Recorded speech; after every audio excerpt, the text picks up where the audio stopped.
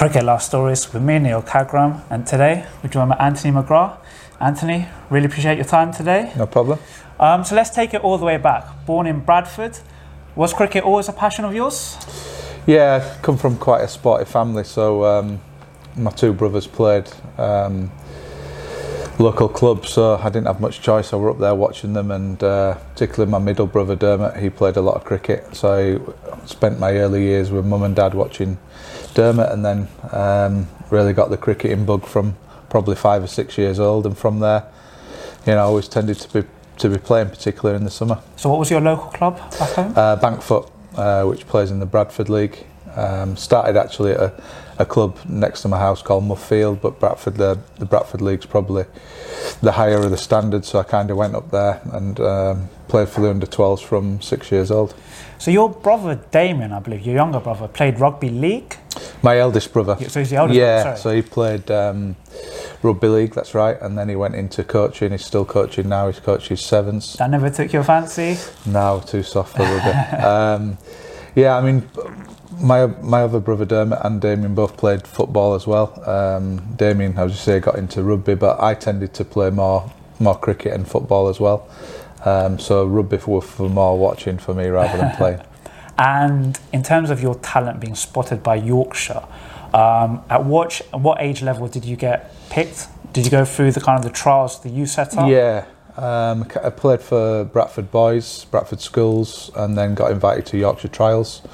So I think Yorkshire under-13s was probably the first, so going to trials there, 11 or 12, and got picked there through the school system. And then you made your debut for Yorkshire in 1995. Yeah. How old were you then? 18, I think I was then. Proud moment? Yeah, and it was actually at Bradford Park Avenue, so in my home city. Yorkshire don't play there anymore, but I remember that being a really proud day, especially for family and friends who all came down to watch. Probably came a little bit sooner than expected. I think there were an injury, and I've been in good form in the second team, so I got put into the team, and I think I played about 4 or 5 games that year. I said your form must have been good, because a year later you got picked for England A, captained by Nasser Hussain. That's right. How was that in terms of at the age of 19 you get representative honours? Do you feel you were ready at the time? I think in there, going back to them days, they always picked a couple of surprise younger players. I think myself and my first one was Pakistan, but the year later we went to Australia, and I think Oais Shah was one of the younger batters, played with Michael Vaughan. But the Pakistan tour, which Nasser captained, it was a surprise, as you say, because I'd only played 5 first-class games, so I remember getting the call saying I was going out to Pakistan. I didn't really know most of the players. I only knew Craig White and Richard Stemp, who played for Yorkshire. So I was a little bit nervous going, how were I going to fit in, how were I going to cope, but it was a great experience, to tour Pakistan. Played all over the country over there, and the players we played with, as you say, Nasser Hussain, Ronnie Irani, Jason Gallion, Tim Munton, a lot of players who'd got international experience, so it was a really good tour for me. And a word on Nasser, was he a natural captain back then? Yeah, I mean, Nasser was obviously at that point, very experienced player, but he had a great deal of authority. I always found, Nasser really good to play for. You knew where you stood with him. He could be pretty blunt at times, but very fair. And for someone who was young, he was really good with me. He was a good captain. And then back home in the Yorkshire side, that period between 96 and the early 2000s, how do you think your form went? It was tough, really. I had a good first couple of years, and then I really struggled for consistency. As you say, I had a couple of tours with England A, but my Yorkshire form struggled. I could really find a position in the batting order where I was getting consistent runs. Particularly late 90s, I were in and out of the team a little bit, so struggled for form. So it was a bit of a difficult time, but I think that served me well, certainly for the early 2000s, the rest of my career, because I really then found some consistency. So did you see yourself as a batsman or an all-rounder? Batsman. I asked the question because in 2002, I know you got picked for England in 2003, but a year before that, you actually, I was reading some statistics that you had the best average bowling-wise in the Yorkshire side. Is this something you were just continually working on, just honing your skills, and it just happened? It's probably because I were in and out of the team, and I have probably spent quite a lot of time practicing. It's not something I really did as a youngster bowl, but I bowled in the nets and then just got a chance in a game really, and managed to take a couple of wickets. And I think the bowling kind of came at a nice time because it just gave me took a bit of pressure off the batting in particular. And probably from that stage, 2002 onwards, kind of came on and were a partnership breaker really. Just gave the main bowlers a bit of a breather, and I managed to pick up some important wickets. And then in 2003, you got made captain of Yorkshire. Touching on that to start with, a surprise, an honour, something that you actually had ambitions for? Or? It came again a little bit early. I think I was 27. There was quite a few changes at the club going on. I think I'd had a good couple of seasons. What do you mean change? Was it when that Darren Lehman was moving out? David Byas left, who'd been captain for a long time. The club was going through a bit of a change. Colin Graves came in and bought the club, so it changed kind of from a committee-based run club. So there were quite a lot of off-field changes and on-field changes. We had an influx of different players. So again, it was a great honour to be captain, especially at a youngest age. But really that year I then got picked for England, so I wasn't around too much. It was kind of obviously great to get picked for England and something that I had an ambition to do, but the captaincy kind of took a back step because I wasn't really there. And then when the call came that you've been picked for England, how did it make you feel? Amazing, really. To be honest, when I got the call, I thought it was a bit of a joke. I thought it was one of the guys, playing a prank and winding me up. But I think it was David Graveney who called. We were playing at Northampton, and we were rained off actually. And I got a call to say I'd been picked in for the first test against Zimbabwe. So at Lords. At Lords as well. And captained by Nasser as well. Nasser was still captain. So I remember travelling down with Michael Vaughan actually for the first test. And just really an exciting week, the build-up. You've always wanted to play for your country. Home of cricket, as we've mentioned, Lords. It was just a very special week, and it just seemed an age till the game kind of came. It was on the Thursday, I think we started, and it just seemed to take an eternity for the game to start. So, but really, special time. And you performed as well. You got a 50 on your debut, 3 wickets in 6 overs, I believe. Yeah, something like that. Yeah. 69 I think I got first innings. We won the game, which is always the most important, so it was a pleasing start really. Then on to the next game. You got another bat, you got another 50, didn't you? Yeah, so I'd started pretty well, and I felt as though I kind of could do it at that level. I want to say that getting those earlier scores, did it instill belief in yourself? Yeah, definitely. That you could perform at that level? Yeah, I think the only disappointment was I think 69 and 80 odd in my first 2 innings was not going and getting a big 100 really, which would probably bought me a little bit more time in the team. So that was slightly disappointing, but I still felt in the first couple of innings that I'd acquitted myself quite well. And then having performed in the first 2 games, do you feel you deserved a longer run in the side? You got the next 2 test matches against South Africa. Yeah. But it can happen to any batsman, a couple of low scores, and you find yourself out of the team. Yeah, I think the first test against South Africa got 30 odd and wasn't playing too bad. And then it was the last test, Lords, we got bowled out cheaply in the first innings. South Africa got a big score, and then we lost quite easily in the end. So, at the time, I felt it was quite harshly treated. Yeah, how do it make you feel? That was a time again when the England captaincy was changing hands. Yeah. So do you think that had a little part to play in it, or do you just look at yourself? No, just look at yourself really. I mean, obviously South Africa were a better team than Zimbabwe, so I guess people were looking at that. But I felt at the time, only 4 tests, I think 5 innings. I didn't bat both times against Zimbabwe. I felt I deserved probably more than 5 innings to show what I could do, but as you know, in sport, it's about selectors' opinions and so on, and they decided to go with someone else. And from there, it was just a matter of trying to keep my form good with Yorkshire and hopefully get back in there, but it wasn't to be. In parallel, you also did play 14 one-day internationals for England.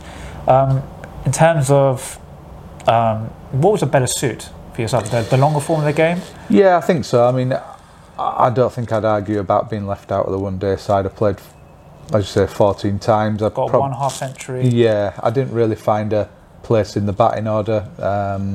Other players were playing well. I batted ranging from, I think, 3 up to like 7. And it never really came in the one day. So I didn't really have too much of a worry about being left out there. I should have performed better with the chances I had. But I think on the flip side, the test side, I could have made an argument for, look, I've only batted 5 times and averaging 40 or whatever it was, give me a few more tests. So I think test cricket probably suited me more than the one days. And you said you must have also then had a burning ambition to get back into the team. So you've gone away to Yorkshire.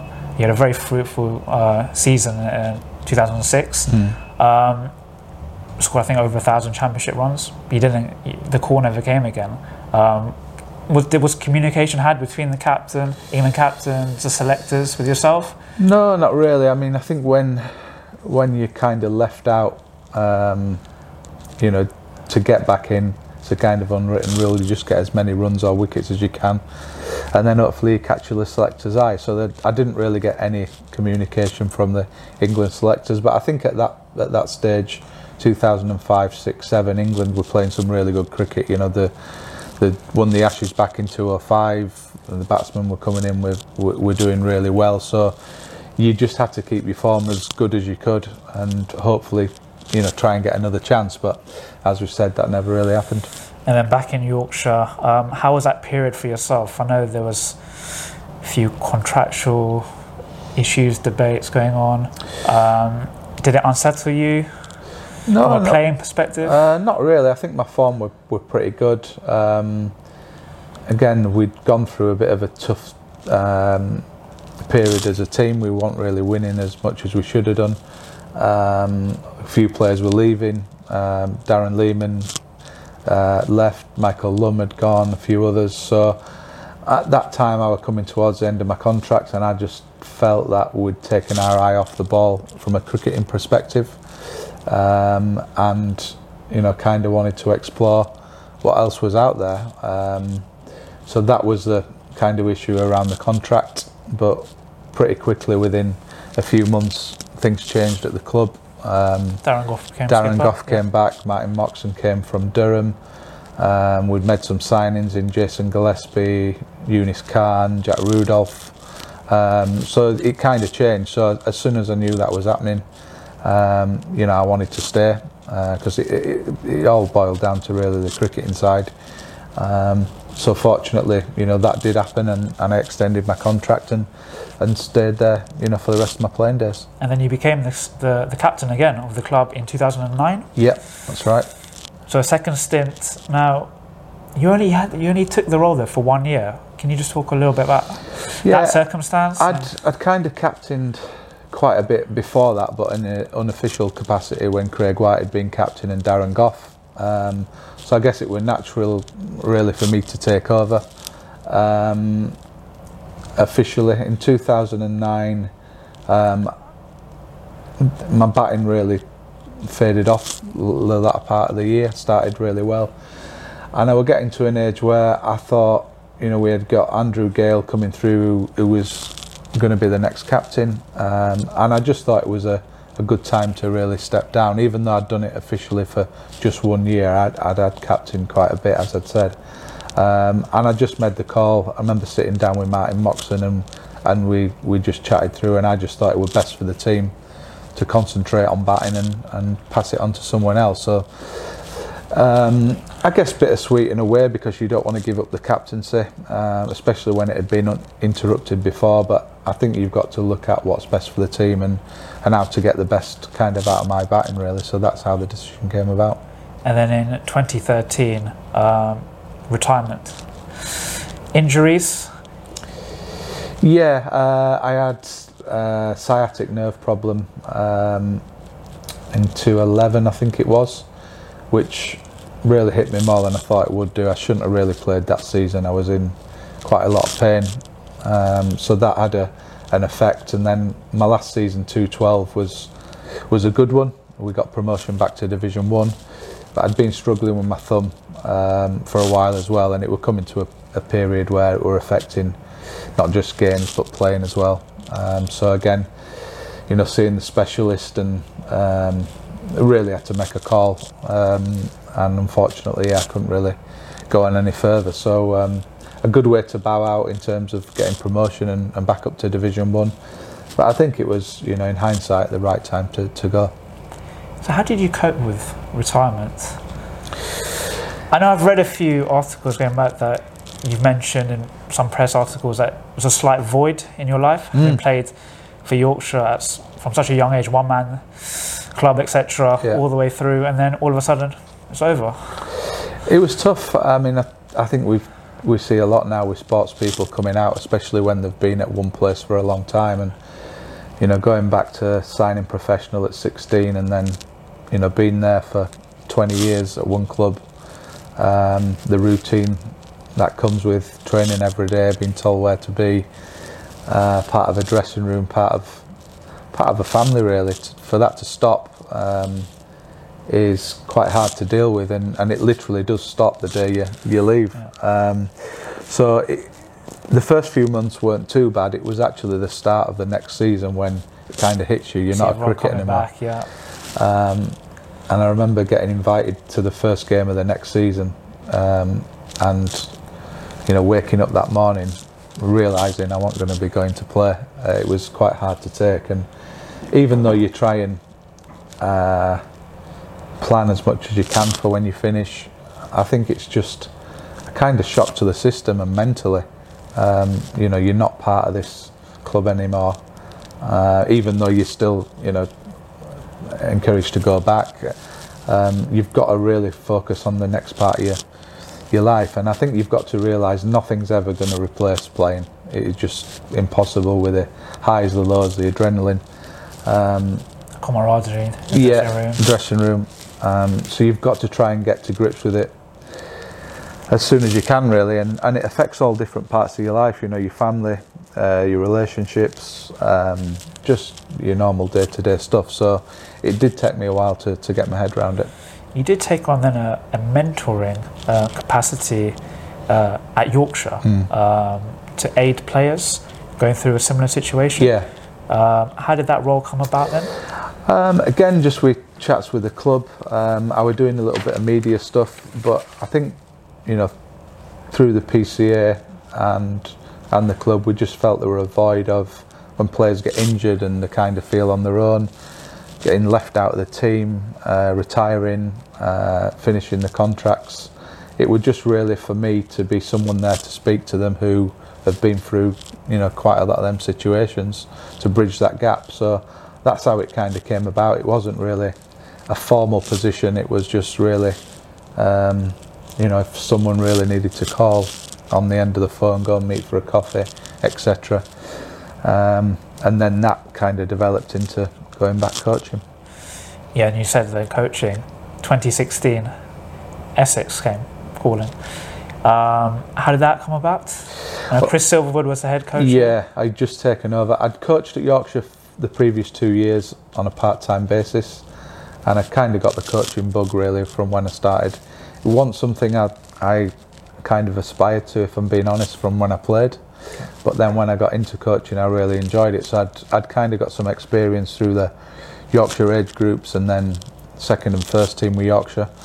And 2016, a position came for Essex batting coach, assistant coach. Silvers, who I'd played with at Yorkshire, had taken over as head coach, and he just rung up saying, "Do you fancy putting your CV in and coming for an interview?" So that's kind of how it all happened. Came down and interviewed in the room above, and then about a few weeks later got the call to say, "You've got the job." and a successful partnership. Because in 2017, Essex win the county championship. Yeah, it's, you know, I've loved this is my 5th year here now. 2016 we got promoted to Division 2, and then I think we shocked everyone by winning Division 1 our first year up. So, you know, as I say, the 2 years I worked with Chris was superb. I learnt a lot, and we're getting well together, and I guess it was no surprise when England came calling for him, you know, as a bowling role, and he's gone on now to obviously be head coach. So yeah, looking back, they were good times. And you said when he moved on to coach England, the chance came for you to become head coach of Essex. Did you feel ready? Yeah, it was one of them where you don't really know till you do it. I mean, I'd been assistant for 2 years, know the club, knew the players, but it was one of them where you think, will the club try and go for someone more experienced for another couple of years, and then maybe I might get a chance. But again, when I got the call to say, would you do the job, I just thought I couldn't really turn it down. Great opportunity. As I say, knew the place, which helped. So yeah, I mean, I didn't think twice really. I had to chat through with family, but it was never going to be a no. And then again, a very successful call that, because in 2019 you win the championship, you win the T20 Blast. A huge honour for yourself to lead the county. Yeah, I mean, 2018 was we didn't win anything my first season, but I thought we did okay. We kind of acquitted ourselves well and just didn't get over the line. But last season was amazing really. I mean, the players were superb. We were always up there with the championship. You know, after losing the first game, we were undefeated, so we're always in the running with Somerset. But the T20 was certainly a roller coaster. You know, the first part of the competition we were pretty poor, to put it mildly, and then we managed to put a run together. And you always want to be in positions come the end of the season to, you know, be in a position to win a trophy, and to be in a position to win 2 going into the last week of the season was a really great position to be in. But it brought a lot of pressure, I think, on everyone. You know, we knew going to finals day, 2 days later we go down to Taunton, top 2 teams head to head. It was always going to be an emotionally charged week, because you could come out of it with nothing, you know, and everyone would have been really deflated, or 2 trophies, and that's what we got. You know, the experience of finals day and playing as well as we did on the biggest stage, and then for the players to get back up for it down at Taunton and manage to get over the line down there was probably the best week I've had in cricket really. It was a brilliant week, even though it was a long week and everyone was really knackered after it. But a word on that Somerset game. I know the majority of it was rained off on the last day. Yeah. When you got skittled out, how were the emotions? Yeah, all over the place, to be honest. Because it rained for the majority, I mean, most people were saying, oh, you've done it now. I remember getting text messages saying, congratulations, you know, you're not going to play enough. And then within an hour, we've been bowled out. You're thinking, the way cricket's gone this year, you know, with the super over in the World Cup final and how the Ashes had gone, you're thinking, surely Somerset can't bowl us out in the next hour. So nerves were jangling, you know, for both players and coaches. But yeah, I think it was, you know, someone like Alistair Cook going in there with all the experience he's got, to have him there. The players' spirit and character, I think, shone through really, even though it was going to be a long shot for Somerset to bowl you out. You just never know. So even though it was only 16 overs, it seemed like 666 overs, but we managed to get there. And you said a word on Alistair Cook. I know a lot of your side that won the championship, there's a lot of consistency in selection from the team that won in 2017, but the addition of Alistair Cook, having retired from England, a massive help for you in terms of experience. Yeah, and average 45. Yeah, I mean, look, his runs are obviously important, but when you've got, you know, someone who's scored that amount of runs, England's leading scorer in Test cricket, captain, very successful. When you have someone like that in the side, you know, the other players, you know, will just rub off him as well. He's got so much experience. He's such a calming influence in the dressing room and on the field. It's just such an asset to have, and we're very lucky to have him. And then a word on the outgoing Ravi Bopara and Ryan Ten-Doeschate, who's now not the Red Bull captain for the upcoming season. A word on those two? Yeah, Ravi first. I mean, it's a shame he's gone. Obviously, he's been at Essex all his career. In particular, last year, the way he played in T20, the last 7 or 8 games, he was absolutely unbelievable. Some of the innings, getting us over the line, both setting targets and chasing them down. He's bowling as well. He's going to be severely missed. I know he's playing all the franchise cricket around the world, so it's something we're going to have to hopefully fill. It's going to be difficult to fill because he's a great player and a lot of experience. So sad to see him go, but I'm sure once he comes up against us, hopefully the lads will be trying to get one over him. But he's always welcome back here. And Ryan, he's been a superb captain. It was totally his decision to step down. He's been so successful, and a bit like Alistair, really. He's that type of guy. Everyone respects him. Everyone will follow him. His performances speak for themselves. And again, to have someone like him in the dressing room, the younger players in particular, to look up to how he trains, how he looks after himself. Hopefully he'll play for another year or two, so we'll get his expertise in that side. But again, these are going to be big players when they do leave. The Alistair Cook and Ryan, as I said, Ravi's gone now, so we just got to hopefully they'll be with us for another couple of years and get the most out of them as we can. And in terms of picking a new captain, I know Tom Westley has now taken the reins for the upcoming season, but how does that actually come about? Give us a bit of insight into that. Yeah, so last year we had 2 captains. Obviously Simon Harmer captained our T20 side, having Ryan captained all 3. I think Ryan, at the age he was, I think we knew he wasn't going to go on forever, so we thought that one of the competitions it'd give us an idea or an insight into how another person would captain.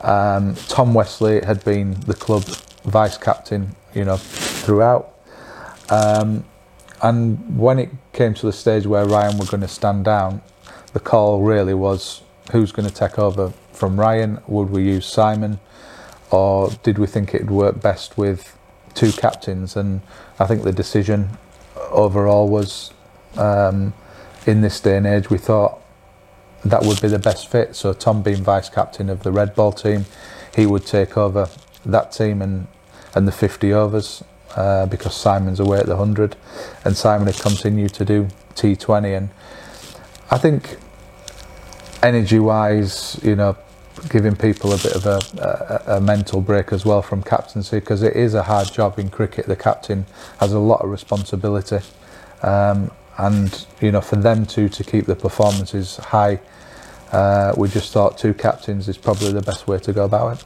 In terms of the off season, again, can you give us a little bit of insight what actually goes on in terms of your preparation, the way you work with the coaches, away from the ongoing eyes as such? Yeah, so season normally finishes end of September, so the lads will do their end of season fitness tests, and then they get about 6-7 weeks off. So when the actual when everything finishes in September, you put them on a fitness test? So they have a fitness test to see if they've lost kind of the fitness through the season. Right, okay. And then from there, the strength and conditioner physios put together a programme for them. So they'll have 6 or 7 weeks off, come back in mid-November, and then they'll have a fitness programme all the way through to March. So some guys go away and play franchise cricket or Lions, or playing for other teams abroad. The rest of the guys will stay here at Chelmsford, so they'll train Monday to Friday in the gym or the indoor school. So the players that are away, do you have contact with them? Yeah. So they'll send in their fitness data. There'll be heart rate monitors and so on. So regular contact with the guys who are away. Some guys are preparing for tournaments, so they might have a little bit of a different programme to someone who's going to go and play in South Africa for 4 or 5 months. So the guys back in Chelmsford will have a little bit of break at Christmas, and then after Christmas normally the cricket stage comes in, so more skills work as well as the fitness, and that's all building up to our pre-season tour, which normally happens early March. And where are you going this year? So we go to Abu Dhabi for a couple of weeks, and that'll be more of a training camp, and then we have a week in Sri Lanka, which is the kind of curtain raiser for the season, MCC. And then we have 3 weeks when we get back before our game at Yorkshire. So from March really building up to the Yorkshire game, it's really getting the lads playing cricket, playing outside. Hopefully the weather's good when we get back, and just really gearing up for that first match. And as you look ahead to the season, obviously there's a lot being said about the amount of cricket that actually gets played. But from a head coach's perspective, what is your views? It's tough for the player players. Management. Yeah, it's tough because we've got another competition this year in the 100. There's international cricket going on, so we do ask a lot of the players, physically and mentally. So it's really looking at the schedule, using the squad as well as we can. Trying to keep on top of injuries, resting players at the right time. Certain players playing certain competitions, so it's just a matter of juggling it all together and as you say, trying to manage it as well as you can. Certain elements are guesswork because you're guessing how players are going to perform at certain times, but we've got, I think, good evidence on the players we've got. As you mentioned earlier, we're pretty consistent in the teams we put out, we're pretty consistent with our squad. So it's just really trying to use the old data we've got and the evidence we've got and trying to manage the players as best we can through the year. And then a prediction for the season? It's going to be difficult to follow last year, but every coach will probably say we're going to the old cliche, we're going to win every trophy, but we literally do. We try. We really do try and target each competition equally. A lot of people have said we really target the red ball and don't worry about white ball, but it's just we haven't been playing well enough in white ball cricket. So yeah, look, I'd love to. What emphasis is going to be put on that? None. As I say, we will target each competition equally. There's chat this year that the 50 over competition is going to be slightly downgraded because of the 100, and it might not be as important. But I can honestly tell you that we'll be going all out to win that competition because it's a trophy for us to win. So, I don't think I could predict in terms of trophies won, but we will, be doing our utmost, as I said, to try and be as successful as we can in each comp. Perfect. Anthony, really appreciate your time today. No problem. Thank you. Fantastic career, and all the best with the coaching coming up and the season ahead. Thank you. So Neil Cagram, Cricket Life Stories, Anthony McGrath. Thank you. Cheers.